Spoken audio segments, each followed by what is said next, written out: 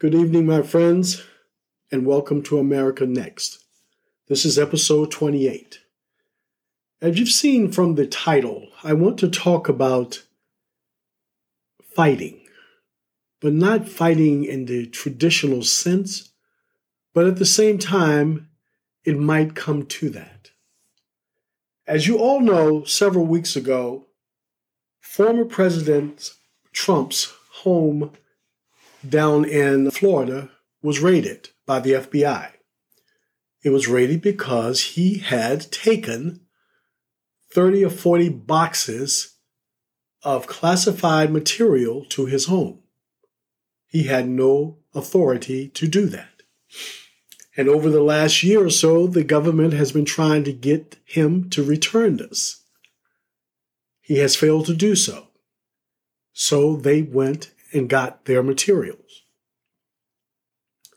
Now, that's just the way it is. Bottom line, materials like this is not something that you can just take from the government and put it in your garage and use it at your leisure, show it to your friends and stuff like that. That's not the way our government works. But because he believes that he is above the law, he chose to approach it in that way. Well, after the raid, the extreme right, the megas, they began to say all kind of violent things. That they were upset. The FBI was, like Hitler's stormtroopers and that, Biden was a dictator and that, they wanted everybody to leave Trump alone. Even some members of Congress said, if he is indicted, there will be violence in the street. And you've heard this talk about violence from all sides of the mega movement.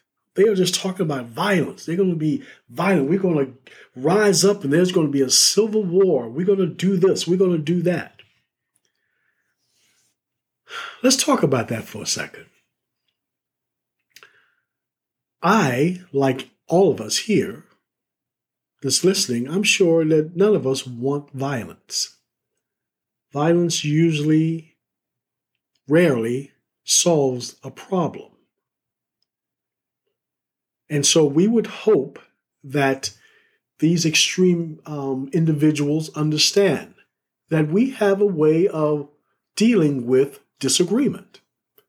We can talk about it, we can protest. Sometimes we have to pass new laws.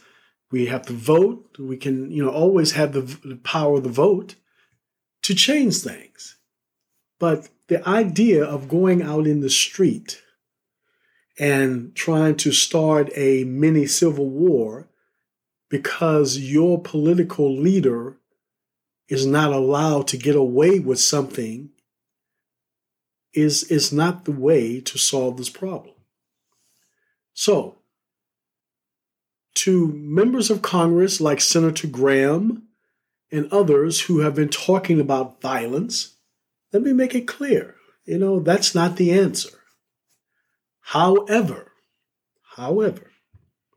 please understand that the mega movement represents a small part of our nation. Probably a third. The majority of this nation, Democrat, Republican, and Independent, we believe in democracy. We believe in the rule of law.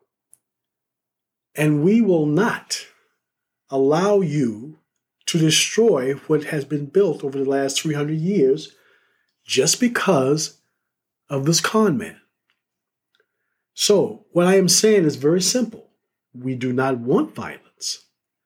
However, if we are required to fight to preserve our democracy, we will. Make no mistake about it. Please don't think that because the people who believe in democracy tries to find peace, that means that we will not stand tall and fight back. We will. We will do what is necessary to preserve what we have. We are not going to give up the privileges that we have obtained. This country has allowed us to become, and any individual can become whoever they want to be. They can dress the way they want. They can pursue whatever career they want. They can believe in God or not believe in God. They can decide to live, as a rich man or live as a hermit. They can decide to change their sex. We have the privilege to live in democracy, which allows us the individual rights and the rights of the many. We are not going to give that up because a few of you want to allow this con man to have his way. And that's all he is. Trump is just a con man, plain and simple. So, to all of you who's listening, to those rational individuals, let's keep moving forward. Let's keep working together. Let's get out the vote. Let's run for office. Let's do what we can do to make our nation stronger. But to you extremes out there, please understand, do not think that we are weak. Do not think that we will not stand up for our nation. We are not asking for violence. We would prefer that our disagreements can be settled without violence. But if necessary, we will. We will fight you back in every way possible. You see, we must preserve this. Democracy is not, what we have here is rare. Truly rare. And the idea of giving this up for what? I mean, think about it. For what? What has he outlined? What has Trump outlined that's going to make life better? Nothing. He just wants everybody to praise him. But has he come up with a new health system, a new educational system, a new way of finding more jobs, making us smarter, making us more competitive? No, he doesn't deal with that. This is about him. So if you think that we will sit back and let you destroy this nation for that, oh, you have another thing coming. So please, respect us. We will respect you. If you want to talk, we will talk. If you want to, allow both sides to go to the polls and vote, hey, we can do that.